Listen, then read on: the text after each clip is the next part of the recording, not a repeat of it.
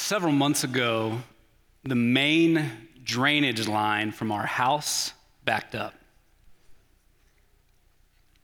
It's an unpleasant experience for any homeowner. One of the worst, really. This is not one of those goods that Joe just talked about that we're going to trace back up into God. As I thought about giving a message on the pleasure of God in creation and human culture, I figured that the 30 yards or so of pipe that removes my family's waste from our home, at least when it's working properly, is as clear an intersection between the two as any. The root of our problem, as it turns out, was a root, a tree root, likely many of them. Creation was making war on that vital little stretch of culture buried under our front yard. So we called someone with extensive experience with such unpleasantries. We'll call him Larry. Larry is everything you might expect from a man who spent the last 30 plus years dealing with every homeowner's nightmares. It seems like the particular shirt and jeans that he's wearing might be his favorite shirt and jeans. He talks in a low, gravelly mumble, manifestly friendly, and also manifestly hard to understand. He clears drains with an extraordinarily heavy machine that he's built himself using spare parts. It looked like something out of a Ghostbusters movie, and it weighed about as much as my Honda Odyssey. I know that because he asked me to help him carry it down our stairs. As I helped Larry carry his minivan down our front stairs, I asked him where he lived. He told me, but he also mentioned that he had some farmland outside of town and hoped to retire and move out there. He'd spent the last summer renovating the house on the property. He was so excited about it, in fact, that he sidelined my clog and ran back to the truck to get some pictures. As he shuffled through these printed out emails, low-res images, he stopped at the poultry barn. A big smile. That's the poultry barn. He talked as a man might about his grandchildren. Oh, you have chickens? No. Pheasants. I raise pheasants. Every year, he went on to explain, Larry buys 300 pheasant eggs and incubates them until they hatch. Once they hatch, he cares for the birds for 6 to 8 weeks with as much watermelon as a proud granddad can afford. Oh, they love watermelon. That's a special treat on Sundays. They go crazy for watermelon. Larry goes on to tell me that on average, half of the 300 pheasants won't survive until that 8 weeks. So what do you do with the rest of them? Do you sell them? No, I don't sell them. Just let them go. Oh, so do you hunt? No, I don't hunt. So why do you do it? Long pause. He looks like he's never had to answer that question before, like he's never really had to have a good reason to buy and feed and raise 300 pheasants every year. Unsure, he finally mumbled, I guess it's just my way of giving back. Then he smiled. Man, you should see him fight over that watermelon.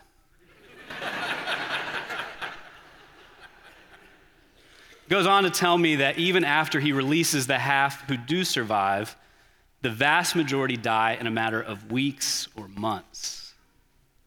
They'll either be eaten by predators or they'll starve to death because the farming machines today are so efficient that they don't leave enough behind. He guesses only 10% will survive a year. So if you're keeping a tally, of the 300 pheasants Larry bought and fed and raised this spring, he believes 15 might survive until spring. As I helped Larry load his machine back into his truck and watched him drive off down our street, what stuck with me wasn't his haphazard appearance, or his grumbly voice, or even how nice it was to have a functioning drain pipe again. No, what stuck with me was how happy those strange, hapless, short-lived birds made him. I was left with something of a haunting question. Does anything God has made make me feel like he feels about those birds? Of all the people in the world, lovers of God, worshipers of the Creator, we ought to be the most captivated by what he's made, shouldn't we? And yet too often simple guys like Larry, they see and feel more than we do. More than I do, anyway. And his fresh watermelon and his warm smile, they're just a faint whisper of how God feels about pheasants. The real question before us this morning is, does anything God has made make us feel like God feels about it all? That's where I want to go, and what I want to try and awaken in our time together. So let's pray and ask God to help us see and feel what we should see and feel.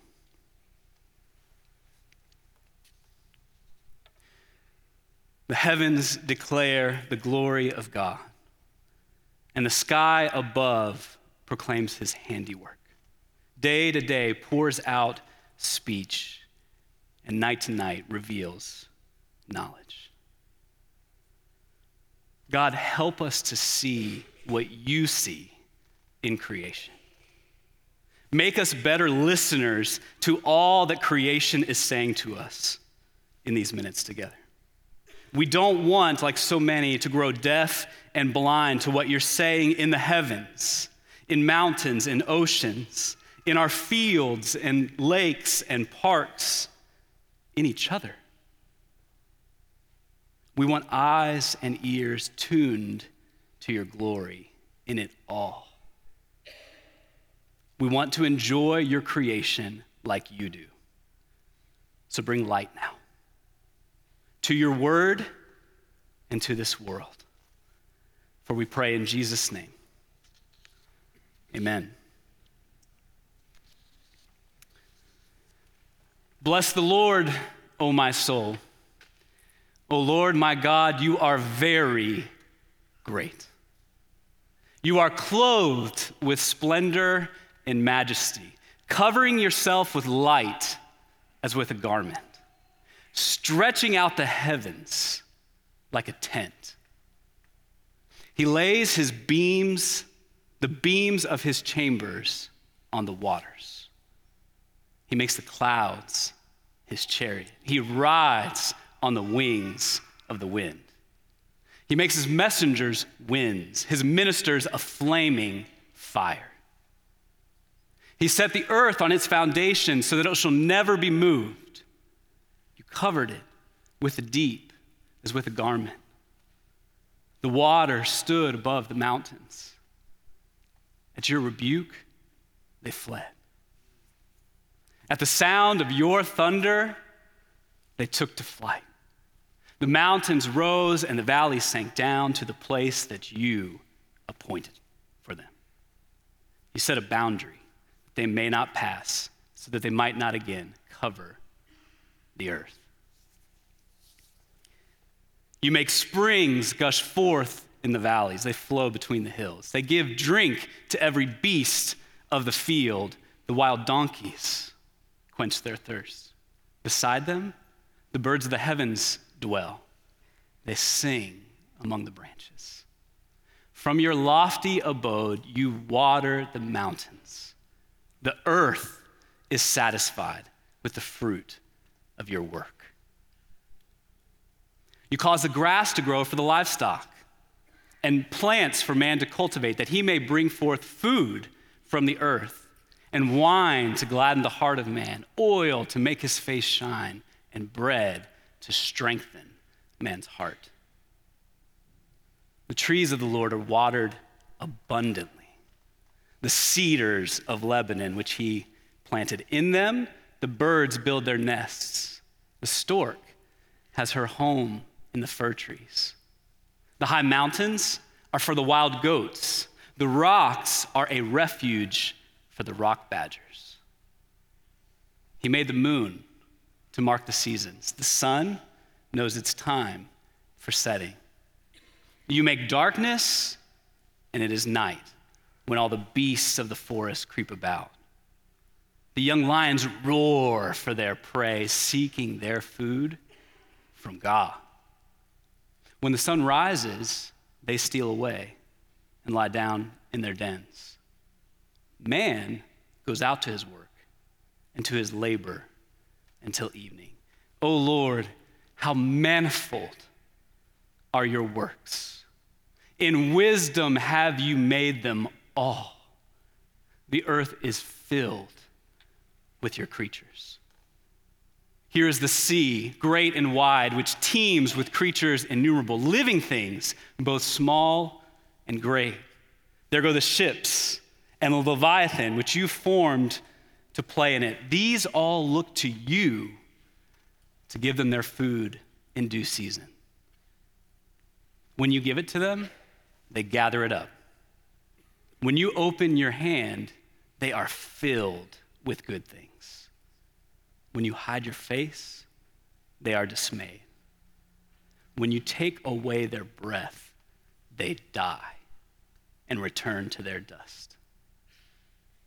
When you send forth your spirit, they are created, and you renew the face of the ground. May the glory of the Lord endure forever. May the Lord rejoice in his works, who looks on the earth and it trembles, who touches the mountains and they smoke. I will sing to the Lord as long as I live. I will sing praises to my God while I have being. May my meditation be pleasing to him, for I rejoice in the Lord.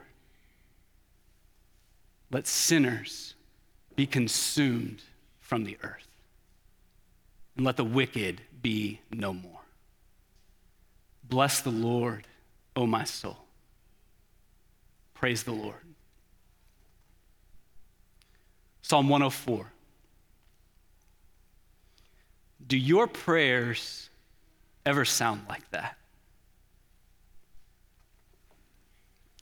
I don't mean the length or the poetry or even the mountains or the rock badgers or the streams. But do you ever stop, slow down, and marvel at something God has made and bless him for it? Does creation still arrest your attention and lead you to worship?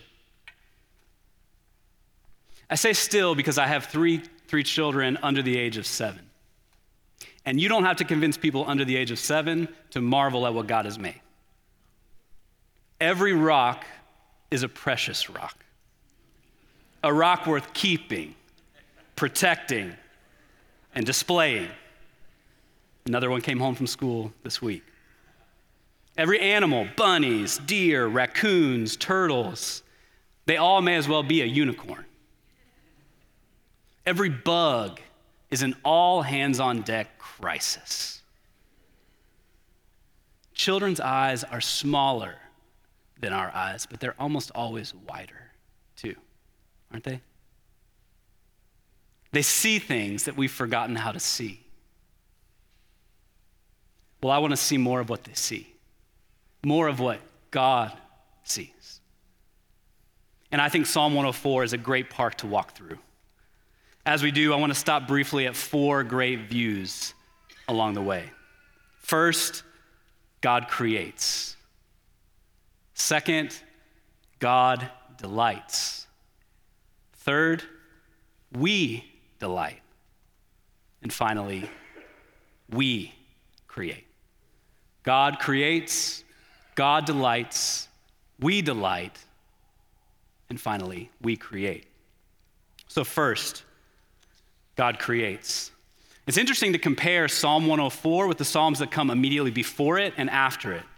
All three Psalms set out to do essentially the same thing, at least at the highest level. They want to awaken Godward awe and joy and worship. Psalm 103, verse 1, bless the Lord, O my soul.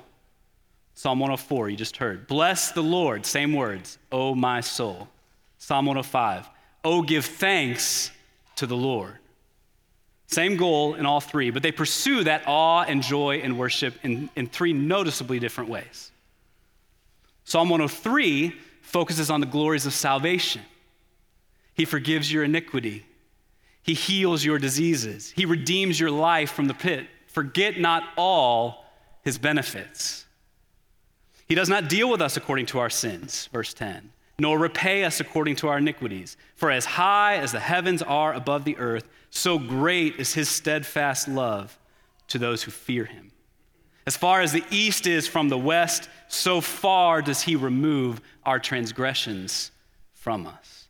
Psalm 103 revels in the rescue, in the pardon, in the steadfast love of the Lord from everlasting to everlasting.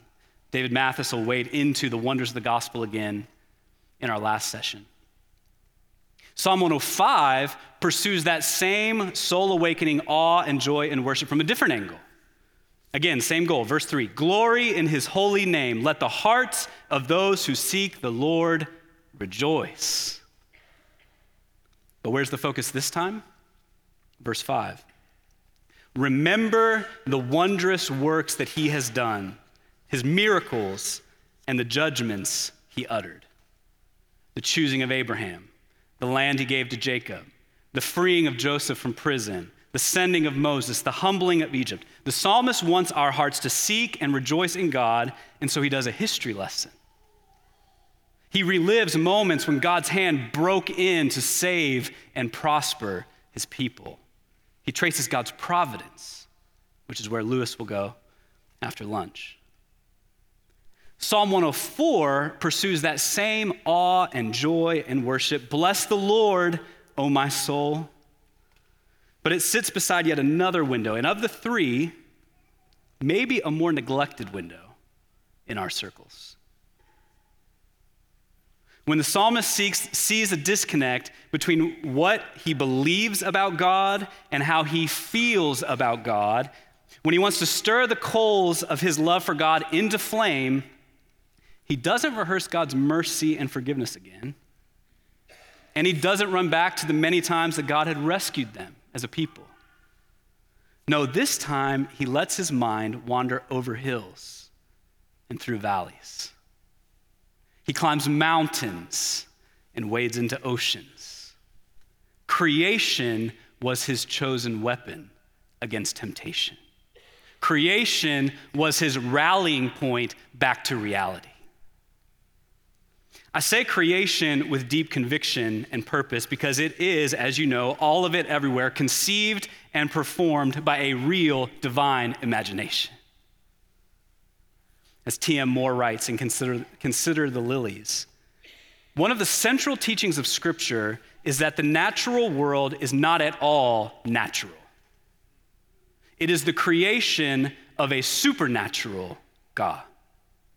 What we routinely call nature is in fact creation. That means that nothing we encounter is purposeless or gloryless or simply natural. We may notice the purpose and glory more in the grander aspects of creation like oceans and lions and mountains, but Scripture teaches us very clearly that even birds and lilies are saying something profound about God. Psalm 104, it wants us to see and feel this throughout. He stretched out the heavens. He stacked the mountains and carved out the valleys. He drew the shores of the oceans. He taught the moon where to stand in spring and winter. He cooks for the birds, the badgers, the goats, the lions. The psalmist is pointing in every direction, highlighting as much as he can bring to mind. Look at that, look at that, look at that and that and that and that. But really, he's saying again and again, look at him. He did that. He did that. Oh, and he did that too. Isn't he stunning? Isn't he terrifying? Isn't he lovely? O Lord, verse 24, how manifold are your works. In wisdom have you made them all. The earth is full of your creatures. This God-centeredness, the glory of this creator crescendos in verse 27. These all look to you to give them their food in due season. Listen to this. When you give it to them, they gather it up. When you open your hand, they are filled with good things. When you hide your face, they are dismayed. When you take away their breath, they die and return to the dust. When you,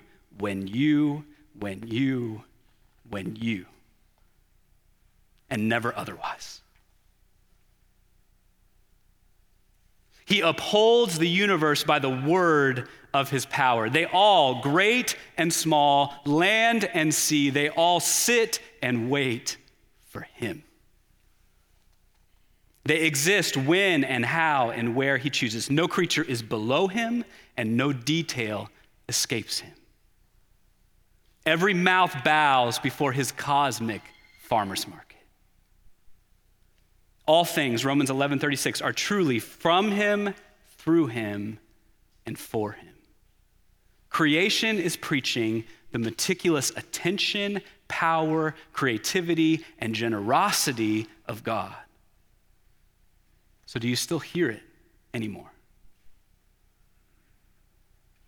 Do we regularly stop and look long enough to listen?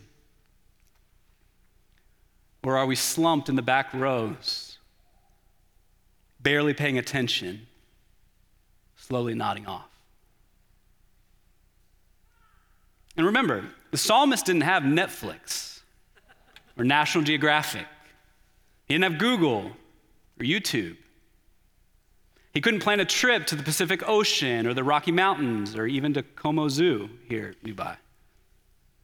No, he could see as far as he could walk, and then only through the stories of others.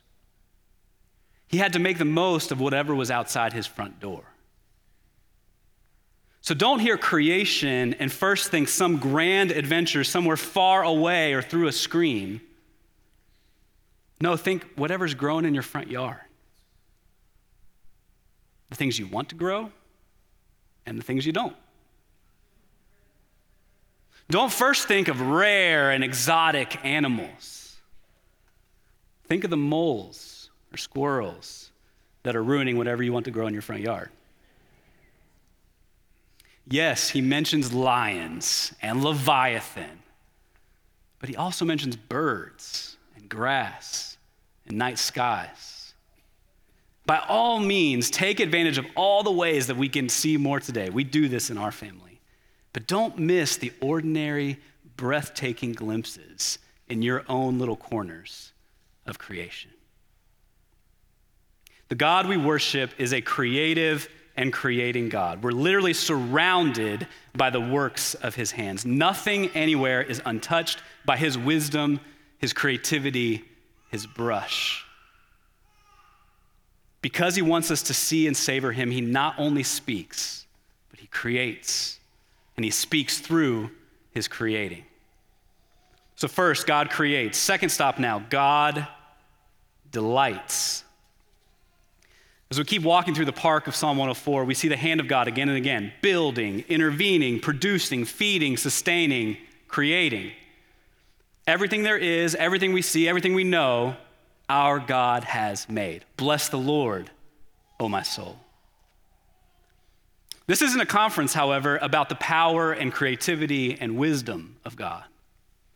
No, we want to know what makes the happy God happy. Fortunately, in Psalm 104, we not only see the strong hands of God, but we also get a glimpse of his smile. May the glory of the Lord endure forever. May the Lord rejoice in his works. Not, may the glory of the Lord endure forever. May we rejoice in his works. We're going to talk about that in a second. No, may he rejoice in his works. He's not just putting on a show that a few nature-loving people might enjoy. No, God loves high mountains and winding valleys. He loves full moons and brilliant sunsets like the one this morning. He loves badgers and storks and wild donkeys. The God of the universe genuinely enjoys the universe that he's made, the one that we get to live in every day. This shouldn't surprise us. In fact, it should be a familiar melody from the very first chapter in the Bible. Genesis 1, 3, and 4. And God said, "Let there be light," and there was light. And God saw that the light was good. We're so used to hearing that word and even those verses that we might pass right over it. But right there, in the very first verses of the Bible, is the first hint. No, the loud, repeated chorus, good, good, good, good. That this world wasn't meant to be a functional place to live and raise a family. No, God meant for the place that he made to be beautiful, awe-inspiring, worshipful. In a word, good. Night and day were not just needed, but good. Mountains and oceans were not just enormous, but good. The bushes, flowers, and trees were not just fertile and productive, but good. The birds and fish and beasts of the field were all unique, intentional, captivating in their own ways. They were good. In other words, God made a world that even God could admire. How strange and tragic then that our small, finite eyes so quickly grow dim with it all. God not only makes, he delights in what he makes. He admires his creation. He steps off stage, as it were, to take in and savor what he's done. The story he's conceived, the lighting that he's staged, the flooring that he's laid, the scenery that he's built, the characters that he's developed, the colors and textures that he's woven together, the melodies that he's written under it all. And why is it all so good in his eyes? It's because everywhere he looks, he sees something of himself, his glory. The pleasure of God in creation is the pleasure of God in God.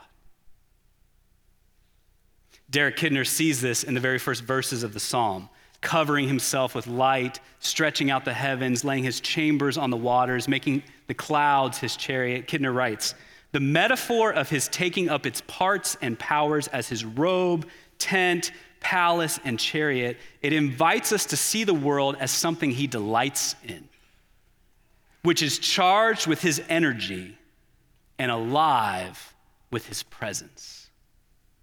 He delights in what he's made because it's charged with his energy and alive with his presence. He is creation's splendor and majesty. And in the midst of everything good, the light was good, the land was good, the lions were good, the honey was really good. In the midst of everything else, God outdid himself. He made creatures in his own image, man and woman, you and me. And only then did he say, "Very good." You can almost taste his pleasure in the words. Very good.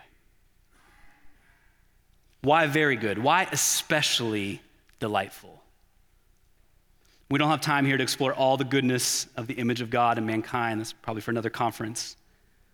But one vital difference between humanity and everything else that he's made is that of all the wonders that he had conceived and created, only this creature could share in his pleasure over what he'd made. Only the man and woman had the capacity to experience fullness of joy and pleasures forevermore. Only to them could he one day say, "These things I have spoken to you, that my joy may be in you, and that your joy may be full." And only this creature among all the creatures on the earth would be a creating creature, taking what he had made and making something new. And those are our next two stops in the park. We delight and we create. So first, God creates. Second, God delights. Third, now, we delight. At our third stop, we finally arrive where the psalm began. Bless the Lord, O my soul. O Lord my God, you are very great. Notice the first words of the psalm are not cast into the heavens. No, they're directed inward at the heart. Bless the Lord, O my soul. Wake up. Stop nodding off before the splendor and majesty all around you. I mentioned earlier that in our circles, we do Psalm 103 reflection pretty well, rehearsing the glories of redemption. And we do Psalm 105 reflection pretty well, recounting the stories of what God has done in Scripture and in history. How often, though, when our hearts grow cool or dull or distracted, do we think to immerse ourselves not in more books, but in trees and fields and birds and streams, in fall leaves like the ones outside, or maybe even in a little snow? How often have you thought of the outdoors as a means of grace? As I watch over and over again in Scripture how creation deepens faith and quiets fears and instills confidence and inspires courage and awakens joy, I can't help but wonder if creation isn't one of the great prescriptions that we're missing in our modern and anxious age. So much of our technological lives today carry the illusion of control. Deciding what we eat, where we eat, when we eat. Deciding what we watch, when we watch, how we watch. Our phones tell us that we're in control. Our cars, most of the time, tell us that we're in control. Our heating and air conditioning tells us that we are in control. Creation disagrees. Creation dispels the myth of my sovereignty. Creation shouts, "You're not in control, and this world isn't about you." That's a sermon that we need to hear and rehear and rehear, and I think especially today. You can't decide the weather. You can't grow grass in that little corner of your yard. You can't control the squirrels or the moles. You can't tame a thunderstorm. You can't survive the bitter cold. You can't outlive an oak tree. But God can, and does, and will. In the introduction to Pleasures of God, Pastor John says this about the gospel. Unless we begin with God in this way, when the gospel comes to us, we will inevitably put ourselves at the center of it. We will feel that our value, rather than God's value, is the driving force in the gospel. We will trace the gospel back to God's need for us instead of tracing it back to the sovereign grace that rescues sinners who need God. Souls centered on self are homes built on sand. If we subtly believe that we're in control, that our value is driving the gospel or driving history, that God in the end really needs us, it's no wonder we're so anxious. if we let it, creation can help displace that tyranny of self. It can help make God our inner sense of gravity again. Watch where this wild safari of Psalm 104 ends. May my meditation be pleasing to him, for I rejoice not in mountains or moons or donkeys. No, for I rejoice in the Lord. Those who see the most in creation are never left with just creation. No, they're drawn into a higher, more intense love, a higher, more intense good, God himself. God is the greatest gift of creation, the greatest pleasure of creation. President Rigney writes, along the same lines he was sharing this morning, created reality brings God's perfections home to us in ways that are visible, concrete, and particular. They keep God's attributes and characteristics from being merely abstractions, because it's impossible for us to love a list of qualities. Everything God has made is preaching, with loudspeakers cranked high and embedded everywhere we turn, and yet we often have our heads down, scrolling on our phones. So put the phone down for a moment. Turn it off if you have to, and lift up your eyes. When the sun rises each morning, God means for that flaming ball of ferocity, a star the size of 100 Earths and heated to 10,000 degrees, he wants it to remind us that he is strong, massive, reliable, and radiating with joy. Psalm 19, he has set a tent for the sun, which comes out like a bridegroom leaving his chamber, and like a strong man runs its course with joy.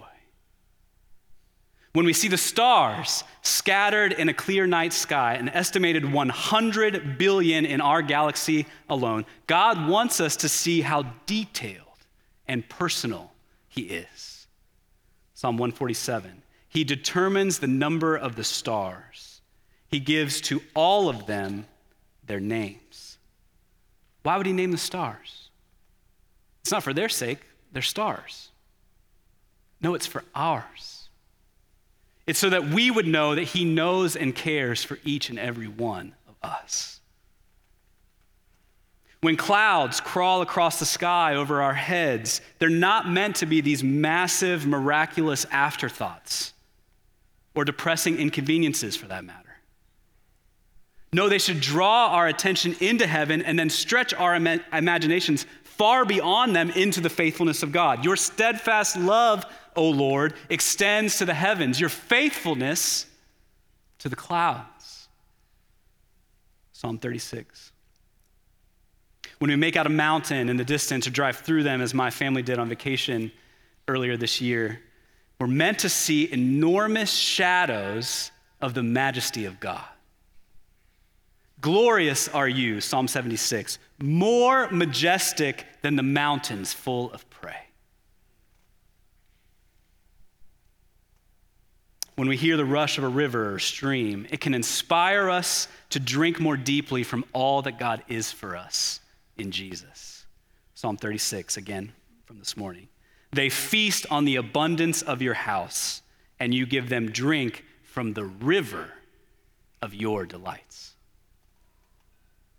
When we come across a rock too heavy to carry and big enough to stand on, its weight and strength reveal a deeper reality to us. The Lord is my rock and my fortress and my deliverer, my God, my rock in whom I take refuge, my shield and the horn of my salvation, my stronghold.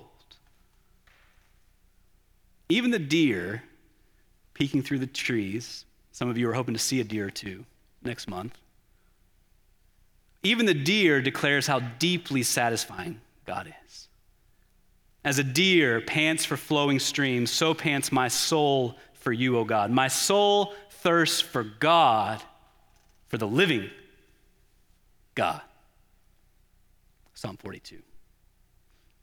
And that's to say nothing of all we see and experience of God in the boom of thunder, Psalm 29, the ruthlessness of lions, Psalm 7, the fragility of sheep, Psalm 78, the sweetness of honey, Psalm 19, the strength of horses, Psalm 20, even the defenselessness of snails, Psalm 58.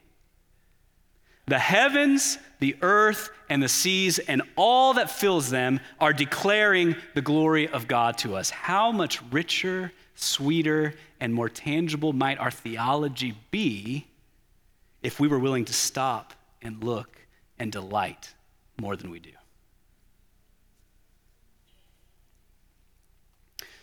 Before we move away from stop 3, our delight in who God is and what he's made, the psalm ends in a strange but fitting place. Again, verse 34.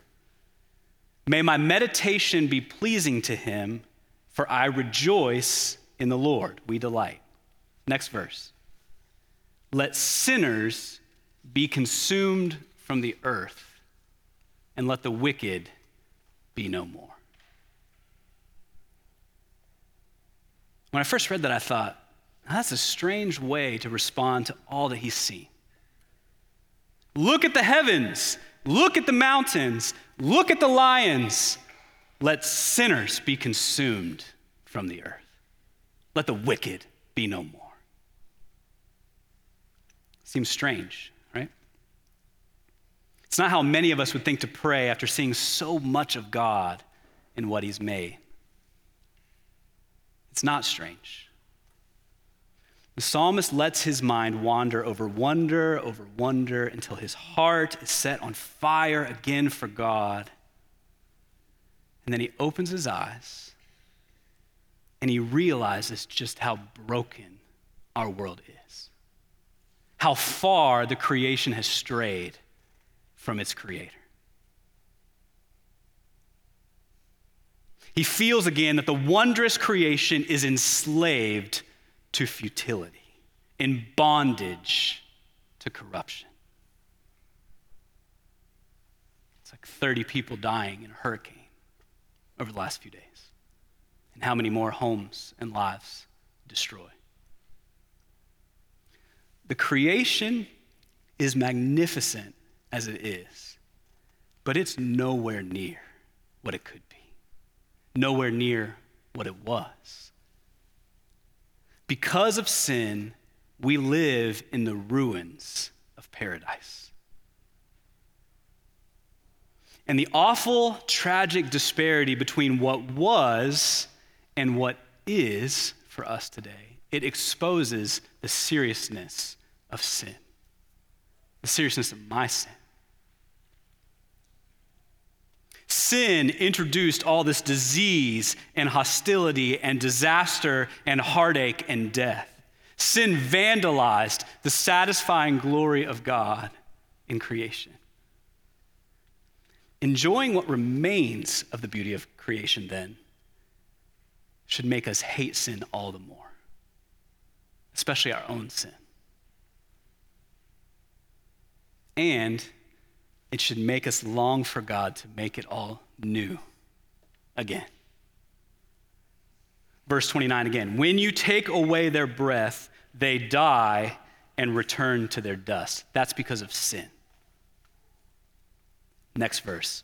When you send forth your spirit, they are created, and you renew the face of the ground.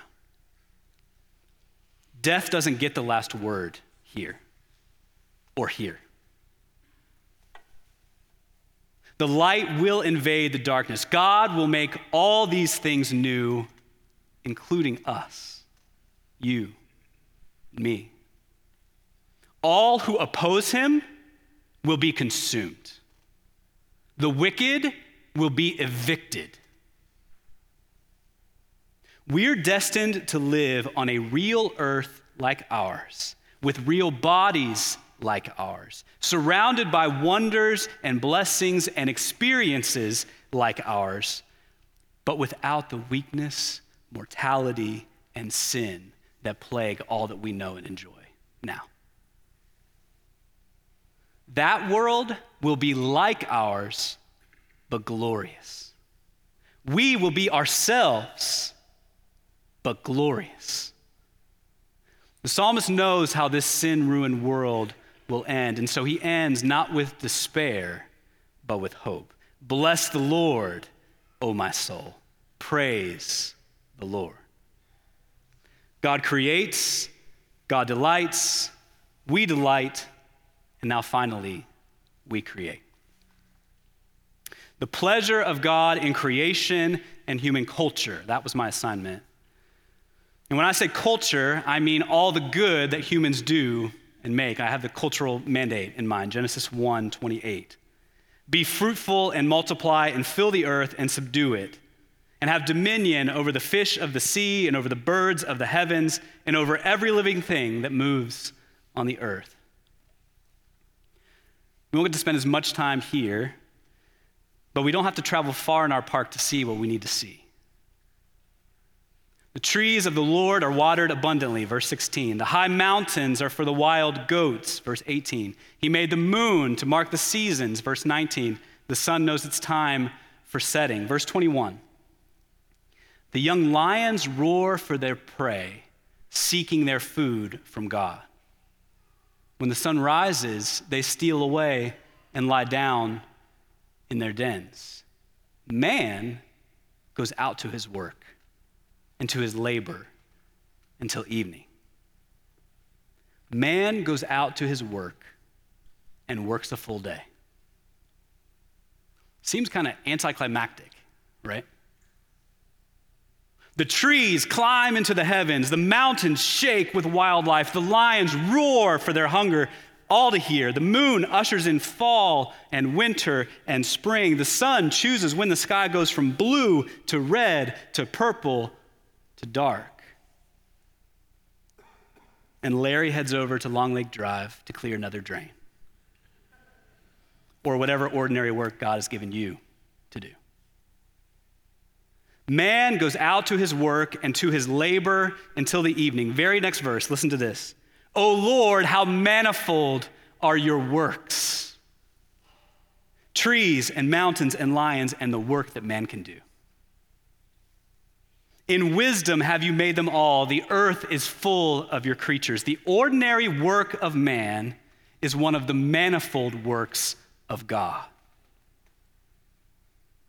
No other creature can do what you can do.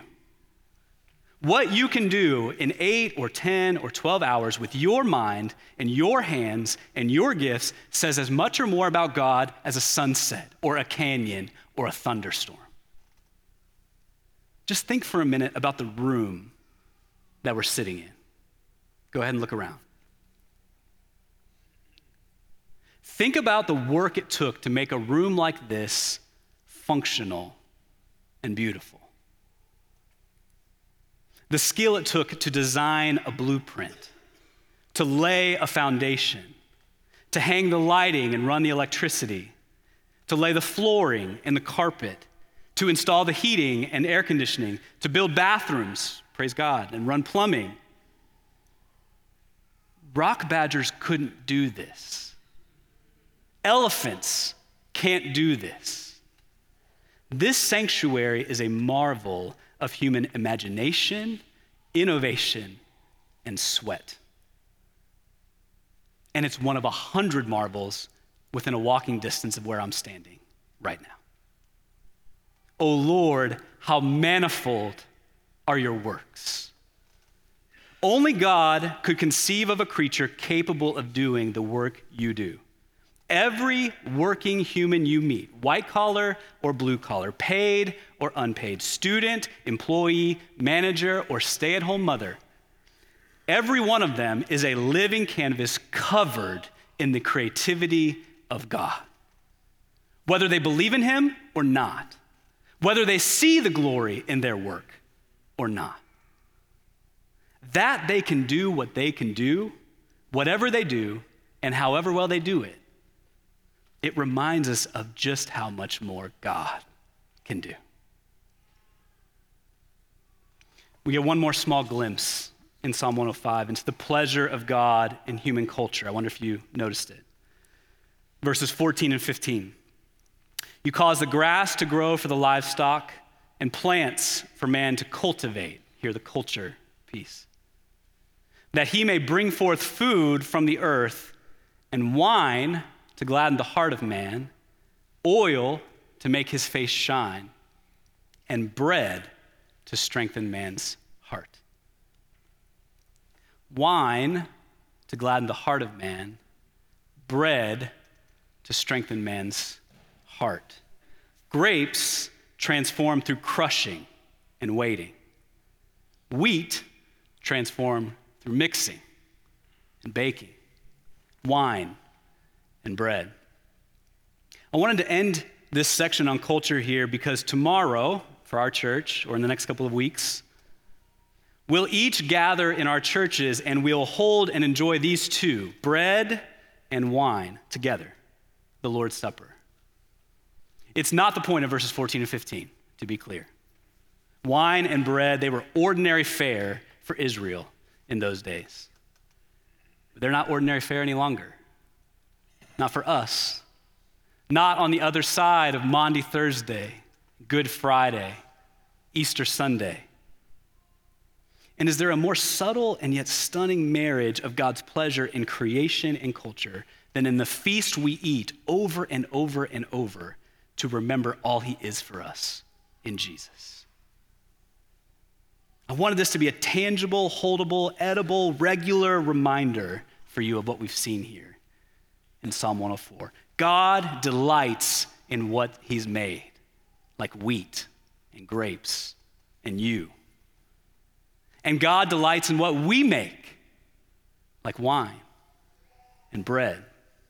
Jesus chose to serve bread, not wheat, and he chose to serve wine, not water. Both are products of human creativity and effort, of culture.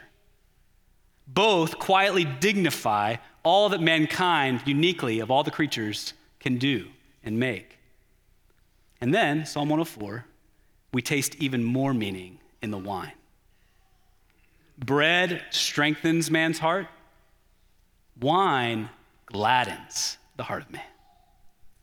Peter Lightheart writes, Jesus did not give his disciples grapes, but the blood of the grape, which is the creation transformed by human creativity and labor. Like bread, wine assumes a degree of technological sophistication, as well as a measure of social and political formation. Wine, however, is a drink of celebration and not mere nutrition.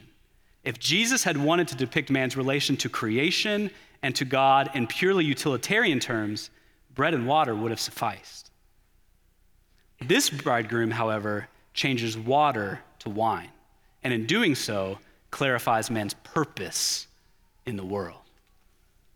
And what's that purpose? In both work and rest, to enjoy what God has made and done. Ultimately, to enjoy God himself. Then I will go to the altar of God, to God my exceeding joy. Psalm 43:4. Cup after cup, the wine reminds us that the Lord's Supper is not a eulogy, but a toast. It plays an old, familiar, beloved chorus. In your presence, there is fullness of joy and pleasures forevermore because of this cross and resurrection. We don't, however, need the bread and wine in Psalm 104 to get to the carpenter from Nazareth. We'd be just fine with birds and grass and badgers. Hebrews 1. Long ago, at many times and in many ways, God spoke to our fathers by the prophets. But in these last days, he has spoken to us by his Son, whom he appointed the heir of all things, through whom also he created the world. And then verse 7, quoting Psalm 104 of all places. Of the angels, God says, he makes his angels winds and his ministers a flame of fire. But of the Son, he says, verse 10, you, Lord, laid the foundation of the earth in the beginning, and the heavens are the work of your hands. They will perish, but you remain. They all will wear out like a garment.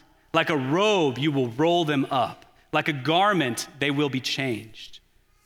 but you are the same, and your years have no end. When the Father looks out over the goodness of creation, at the center of it all, he sees his Son. And he loves what he sees.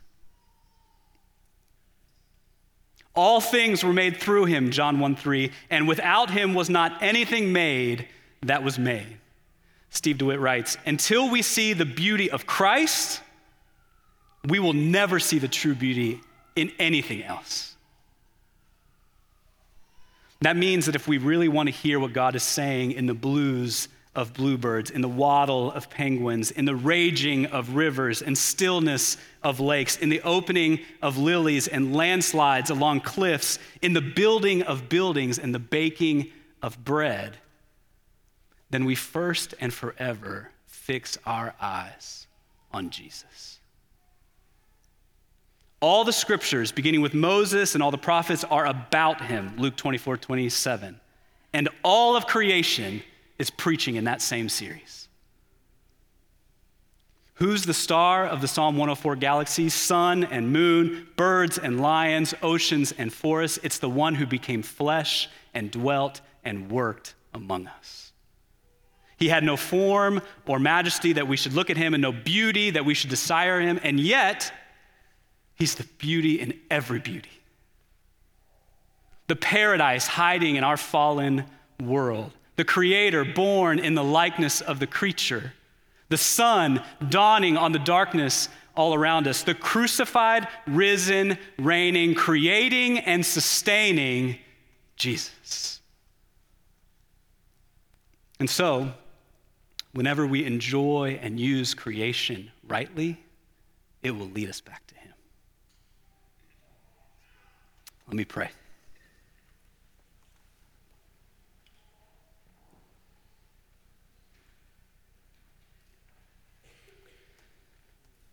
God, open our eyes to see wondrous things in your word. And then open our eyes to see wondrous things in your world. Don't let the endless stream of glory around us fall on blind eyes and deaf ears. Give us ears to hear, and eyes to see, and noses to smell, and tongues to taste the wonders of all that you've made. Make the glory unmistakable for us. Cause our souls to rise like the sun in worship. And in it all, help us to see and savor Jesus. For we pray in his great name. Amen.